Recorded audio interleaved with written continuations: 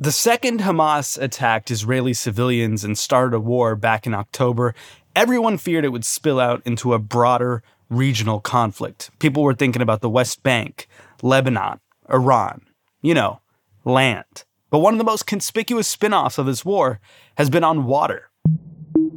Missile attacks on cargo ships in the Red Sea used to be unthinkable. Since November, Houthi fighters have carried out more than 20 of them. A rebel group from Yemen has been attacking ships in the Red Sea for months now. We will continue to prevent all vessels, regardless of their nationalities, headed to the Israeli seaports until the necessary food and medical supplies are delivered to our brothers in the Gaza Strip. And the United States has been blowing up boats in return. We're going to try and figure out what the Houthis want and whether they'll get it on Today Explained.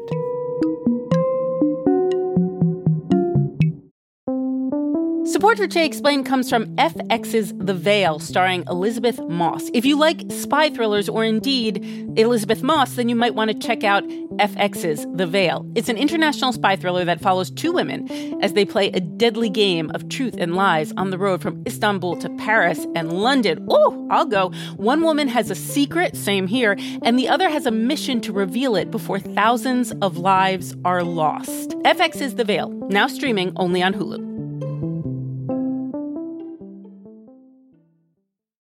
You know how to book flights and hotels. All you're missing is a tool to help you plan that unbelievable travel experience. That's why you need Viator. Book guided tours, excursions, and more in one place. There are over 300,000 travel experiences to choose from, so you can find something for everyone. And Viator offers free cancellation and 24/7 customer support for worry-free travel. Download the Viator app now and use code Viator10 for 10% off your first booking in the app. Find travel experiences for you. Do more with Viator.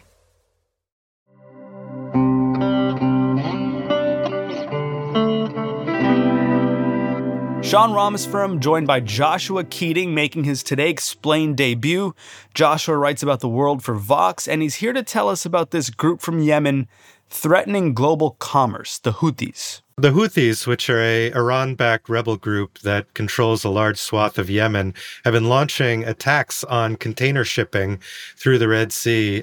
Pretty quickly after the October 7th attacks, the Houthis declared their solidarity with Palestinians fighting Israel. لبيك يا غزة! لبيك يا أقصى! لبيك يا أقصى! And actually launched some long-range missiles at Israel, which were intercepted either by Israeli air defenses or by the U.S. military in the region. Because Yemen's Houthi rebels have claimed responsibility for a series of drones and missiles launched towards Israel's coastal holiday city of Eilat. Israel reported destroying an aerial target over the Red Sea. They've since shifted tactics to sort of targeting the shipping through this area. Houthi leader Mohammed al-Houthi sitting down for a rare interview, telling ABC News that the group will escalate strikes on any ship linked to Israel. Countries that attack us will be a legitimate target for us, such as the ships belonging to the usurping entity or heading to it. A lot of the ships they've attacked actually have no connection to Israel, or very little connection to Israel. But at this point, there have been about 25 attacks by the Houthis against merchant vessels traveling through the Red Sea, and it's caused a great deal of chaos in the global shipping industry.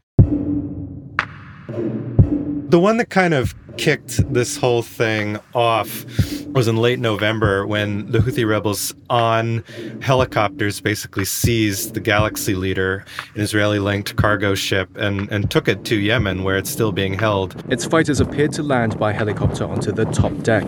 They brandished weapons at the ship's crew and ordered them to lie down. Basically, they are being held essentially as hostages with pretty limited communication with the outside world. And, the way the shipping industry works, these ships they could be owned by Maersk, a Danish company, but, flagged in Malta or Liberia. In the case of the Galaxy Leader, most of the crew came from the Philippines. So there are massive numbers of countries sort of involved in just one of these ships. but most of the attacks haven't been like that. There have been a few different types that they've tried a few different methods. The latest target of Yemen's Houthis, Norwegian tanker Strinda. Struck by a missile, its crew is unharmed. Its owner says it traveled from Malaysia heading to Italy with a shipment of palm oil. There was an attack in recent days using a sort of basically an uncrewed boat that exploded. And one that, a lot of defense experts I talked to that really caught their eye is the Houthis have been firing ballistic missiles at ships. So a ballistic missile, as opposed to a cruise missile, is one that goes a lot higher and a lot faster, basically, and is a lot more difficult to intercept. And, this may have been the first ever use of an anti-ship ballistic missile anywhere in the world. So are the Houthis trying to steal cargo here like proper pirates, or are they just in it to be disruptors? They're in it for the disruption. I mean, they want to target, both shipping that's sort of directly linked to Israel or linked to countries that are supporting Israel in its war in Gaza. So, this is a way that they've found to kind of globalize the conflict, impose costs on the international community for the actions Israel is taking in Gaza. And I think you can sort of see this in the context of a wider set of actions by Iran-backed groups in the Middle East. And so, we've seen that with Hezbollah launching rockets into northern Israel. We've seen that with these militias attacking U.S. troops in Iraq and Syria, which the U.S. has begun retaliating against. And so I think the Houthi attacks you can see as part of that. Who is this group that's attacking these ships, that's hijacking these ships? Who are the Houthis? What's their origin story? So the official name of the group is Ansar Allah. They're usually called the Houthis. They're named after their founder, Hussein al-Houthi, and his family, which is still kind of in a leadership role. They're Zaydis, which is a minority Shia Muslim sect. They are based primarily in northern Yemen, and they first kind of came on the scene as a rebel group in the 1990s, fighting against Ali Abdullah Saleh, who's the sort of longtime dictator of Yemen. I ask for forgiveness from all my people, men and women, for any shortcomings during my 33-year-long rule. Saleh was overthrown amid Arab Spring protests in 2012, which left a kind of power vacuum that the Houthis took advantage of. Shiite Houthi rebels have bombarded the president of Yemen's home and are trying to overthrow the government, says the information minister. And they seized the capital city, Sana'a, in 2014. Despite the fact that they hold the capital, they're not recognized as the Yemeni government by the international community. They're still considered a rebel group. Secretary of State Mike Pompeo has announced he will designate the Houthis as a foreign terrorist organization and Abdul Malik al-Houthi and 2 other leaders as terrorists. And they received substantial funding and weaponry from Iran, and they've been fighting this extremely brutal war against Yemen's internationally recognized government, along with forces from an international coalition, which is led by Saudi Arabia, and has also received quite a bit of support from the U.S. as well. It's been an absolutely brutal war. About 377,000 people have been killed. Most of those are actually not due to the fighting themselves, but due to things like malnutrition, unsafe water, famine. Yemen's 8-year-long war has caused millions to flee their homes to camps like Al-Jasher on the west coast. Within seconds of arriving, we were surrounded by people begging for food and help. We don't even have a morsel, not a bit of rice to eat, he says. We have nothing. Things have gotten a bit better recently, actually. Like there was a ceasefire brokered by the UN in 2022. And since then, the fighting has died down. And the Saudis have actually been holding talks with the Houthis about sort of ongoing peace talks, which are going on up until a few weeks before the October 7th attacks. The thing about the Houthis is they've never hid that they have sort of international ambitions. The official slogan of the group is "God is great, death to America, death to Israel, curse on the Jews, and victory for Islam." So not exactly subtle. But, despite all that, they've generally been thought of as just, a threat to Yemen itself or just a factor in Yemen or for the countries like Saudi Arabia, United Arab Emirates, who've been sort of actively involved in this coalition. This is the first time that they've really done something globally on the scale, I'd say. Do the Houthis have an advantage here? Well, I would say the advantage they have in this case is geography. There are basically two entrances to the Red Sea. In the north, there's the Suez Canal. And in the south, there's this narrow 20-mile strait, Bab el-Mandab, between Yemen on the Arabian Peninsula and Djibouti on the coast of Africa. And the fact that about 12% of global trade has to pass through this very, very narrow choke point gives them some leverage. It means that with fairly limited resources, they can disrupt a whole lot of global commerce just because there's this very narrow area. And if you want to go through the Red Sea, there's no way around it. So what does that mean? Does that mean this stops when the Houthis decide they don't want to do it anymore? What has basically happened is that in December, the U.S. announced this sort of international coalition, which they're calling Operation Prosperity Guardian. This was basically done at the behest of the shipping companies to sort of make transit through the Red Sea safe again. There was a pretty stunning op-ed in Lloyd's List, which is the kind of official journal of the international shipping industry, which actually explicitly called for a return of gunboat diplomacy, using the sort of term from the 19th century, that the same way the British Navy protected shipping in the 19th century, that the international community should be doing this again. Let gunboat diplomacy be confined to the past. But there are legitimate uses of gunboats in the 21st century. The continued flow of world trade is one of them. Wow. Shots fired from Lloyd's List. Yeah. So we have a large flotilla contingent of ships in the Red Sea. The U.S. Defense Department saying 4 boats with Houthi rebels from Yemen firing on U.S. Navy helicopters. Those choppers firing back, sinking 3 of the 4 ships and killing all crew members on board. The 4th boat got away. They're pretty effective, it seems like, at shooting down these drones and missiles. There was an incident in recent days where they actually sunk 4 Houthi attack boats.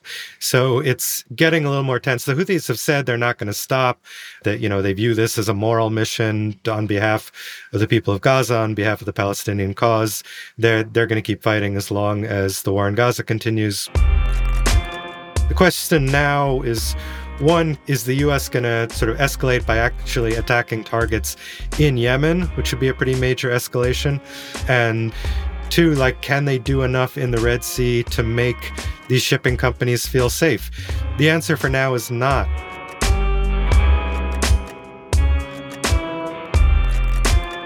How the Houthis' disruptions in the Red Sea affect you, me, and the rest of the world when we're back on Today Explained.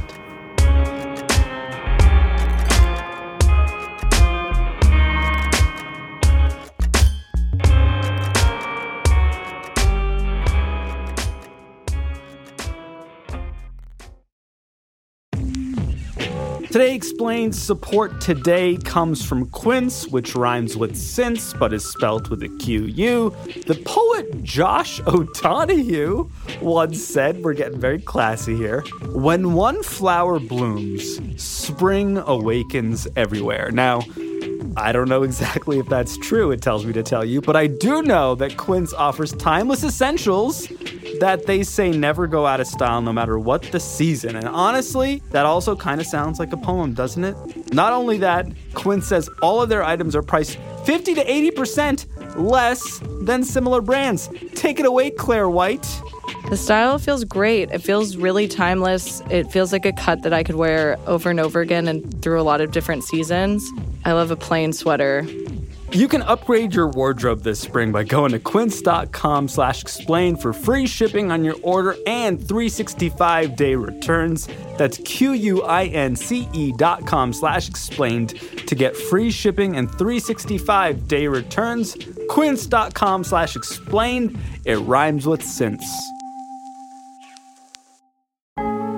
Support for Today Explained comes from Ramp. This ad goes out to all the finance professionals looking for love. I'm just kidding. Looking for a better way to simplify business finance across across expenses, vendor payments, and accounting. And to all the accountants tired of the same old finance software, RAMP may be the answer you've been looking for. RAMP is the corporate card and spend management software designed to help you save time and put money back in your pocket. So what does that mean? Well, according to RAMP, they give finance teams unprecedented control and insight into company spending, issue cards to every employee with limits and restrictions, automate expense reporting so you don't waste time. RAMP says its accounting software automatically collects receipts and categorizes your expenses in real time so that you don't have to. That could put an end to chasing down receipts and to your employees spending hours submitting expense reports. And now you can get $250 when you join RAMP. Just go to ramp.com/explained, ramp.com/explained, ramp.com/explained. Cards issued by Sutton Bank and Celtic Bank, members FDIC. Terms and conditions do apply.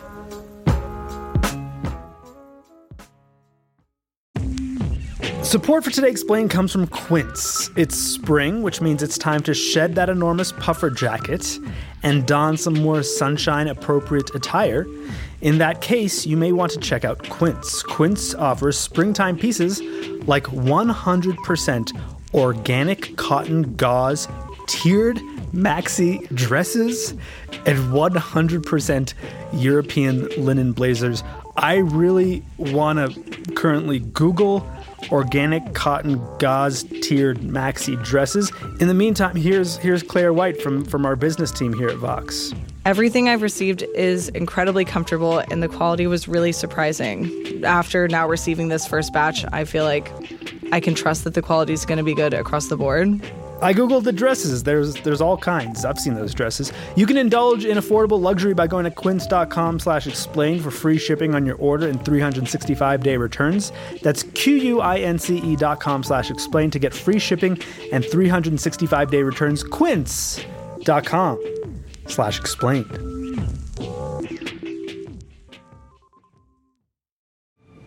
Look at me. Sure. Look at me. Sure. I'm the captain now. Today Explained is back with Josh Keating. Josh, you mentioned that the Houthis will basically stop hijacking ships when they feel like it. How are shipping companies responding to that? Well, the big announcement last week was that Maersk, the major Danish shipping company, basically said it's going to keep sending its ships all the way around Africa. Maersk says one of its container shipments was targeted by a missile allegedly coming from a part of Yemen controlled by the Houthi rebels. And several other of the major shippers have done the same. 1 in 5 commercial ships are now avoiding the Red Sea because of the threat of attack. The Red Sea accounts for 15% of the world's shipping and plays a crucial part in the global supply chain. It should be mentioned there is still shipping happening in the Red Sea. The volume is down about 20%, which tells you there is still a lot of shipping happening. The Suez Canal Authority is very keen for shipping to continue making that passage through the Red Sea. They've released a statement. They say the navigation through the Suez Canal flows normally as usual. Suez Canal will remain the fastest and shortest route, as opposed to, of course, that route around the Cape of Good Hope. The Houthis, interestingly, don't seem to be targeting energy shipments like oil and gas shipments yet. They're really focusing on these container ships, perhaps because those are like more associated with the Western powers they accuse of backing Israel rather than, Middle Eastern countries that are producing the energy.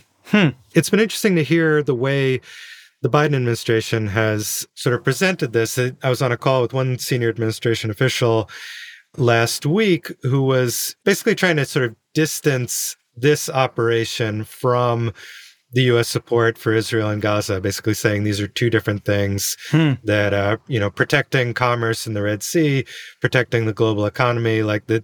This is something everybody should be signing up for, like whatever they think about the war in Gaza. There is no justification for these attacks on global commerce, and we hope the world will join us in condemning these attacks and working to stop them. Our collective efforts remain open for additional countries to join in the crucial mission of defending the free flow of commerce in the Red Sea. I'm not sure that that message is quite getting across, given that, they announced that there are going to be about 20 countries in this coalition that they formed, but they've only publicized the names of 12 of them, which suggests that there are a few countries that don't really want to be associated with a U.S.-led military effort in the Middle East right now. Yesterday, the Department of Defense announced the establishment of Operation Prosperity Guardian, a multinational security initiative focused on advancing security in the Red Sea in the face of this threat. We welcome the participation of our allies and partners, the United Kingdom, Bahrain, Canada, France, Italy, the Netherlands, Norway, Seychelles, and Spain in confronting the threat. And that's why the United States is out there blowing up Houthi vessels? Well, it's been a long-standing national security priority of the United States since the 70s, if not earlier, to make sure that, particularly energy, but that trade can continue through this waterway. In the 1980s, there was a sort of series of U.S.-Iran skirmishes in this called the Tanker War. The war on land between Iran and Iraq is spilling over into the sea, with Western tankers being the sitting targets for both sides. If they're going to pick up oil from Iran, they face the threat of attack by Iraqi planes armed with Exocet missiles. If they're going to the oil terminals on the other side, they face attack by Iranian planes. So there's some precedent, actually, for sort of U.S. and Iran or Iran-backed forces kind of exchanging fire to keep energy flowing from that region. So, the U.S. has more military resources in that region than any other country, and is the one that shipping companies kind of turn to when this happens. In that context, another country that I didn't mention earlier is China, which also relies heavily on this sea route, both for, shipping goods to Europe and for shipping energy from the Middle East. They are not involved in Operation Prosperity Guardian. They do not appear to be involved militarily in any way. And the U.S. doesn't seem in a hurry to involve them for whatever reason. So that's an interesting wrinkle at this. Particularly, some of the ships that have come under attack have actually been Hong Kong flagged. So you would think they would have some stake in this. In years past, the U.S. and China actually did collaborate combating Somali piracy, like not too far away from this, for instance. But this time, no collaboration between the U.S. and China on this problem. This feels like just like the latest reminder of how fragile our shipping is. There have been many recent reminders, right? Yeah, I mean, people may remember 2 years ago when the Ever Given, a cargo ship, got lodged sideways in the Suez Canal and shut that down for about a week. The 400-metre-long Ever Given got stuck on Tuesday morning, running aground in high winds, reportedly after a power failure on board. A fleet of tugboats has been trying to refloat the megaship ever since, while a digger, tiny by comparison, tries to extricate her bow from the eastern bank. That only lasted for a week, and it was sort of much lower stakes. This has the potential to be a much bigger disruption. I've spent most of the last 2 years, up until October, writing about the war in Ukraine. It's been my main focus. And that's been another case where these issues have come into play because there was sort of heavily mining and military activity in the Black Sea. Russia basically effectively blockaded the southern coast of Ukraine. And in that case, the key commodity wasn't energy or finished goods, it was grain. Ukraine's a major exporter of grain, especially to actually countries like Egypt and in the Middle East and Africa. And so, the UN got involved. There was a sort of deal that was brokered to allow grain shipments through. That fell apart. But that was another, a lot of the same issues actually were involved there. It was shippers needing assurances that they'd be safe, like worrying about, freight rates and insurance. And it's just kind of a reminder of how much disruption that geopolitical tensions can cause this industry that the global economy could not function without. Which I think people forget, right? Because you don't ever see a cargo ship unless you live in a port city. And even then, maybe you don't. You just order something online, and in 2 days or whatever, it's at your doorstep. Right. And people involved in this industry say that, like, people only pay attention to them when something goes wrong. And it's not just war that does this. I mean, an interesting dynamic right now is that at the same time the Suez route is blocked, the Panama Canal is actually operating at substantially reduced capacity because of drought. Severe drought is drying up the lakes that feed the canal, plunging water levels so low they've had to cut the number of vessels passing through from 36 to 32 per day, delaying goods and creating a growing waiting room of ships out at sea. Some vessels are also being forced to carry up to 40% less cargo and slow down so they don't hit bottom. And so, right now we're in this situation where you have both a war in the Middle East and the effects of climate change in Central America just sort of combining to create this massive disruption in the global shipping industry.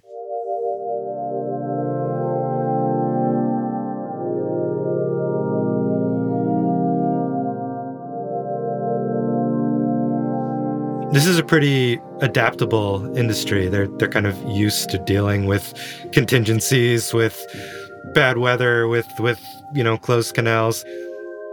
It's going to cause a disruption. We're sort of through the Christmas season now, which they say is a major time for the shipping industry. The next one to watch is in February. It's going to be Lunar New Year in China, which is like a huge time for commerce in that country, and is always a time when there's a major uptick in shipping. But a lot of industry experts I've been, reading and talking to say that we may be in for a disruption that's sort of on par with what we saw in COVID, when, you saw factories shutting down and shipping, and, there were shortages of, certain goods because parts couldn't get there on time. Like, it's just, we're sort of used to this just-in-time manufacturing model, which depends on, parts getting there on time, finished goods moving around. And for all the, one-click e-commerce of it, a lot of it's still like metal boxes on boats. And when something blocks those metal boxes from moving, it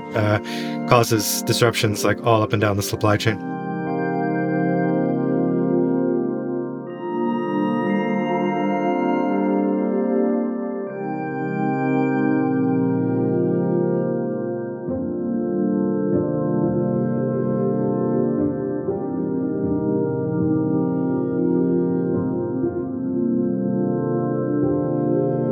Joshua Keating, you can call him Josh. He writes about the world for Vox. You can read him at Vox.com. We also had help with today's show from Julian Borger at The Guardian. Thanks, Julian.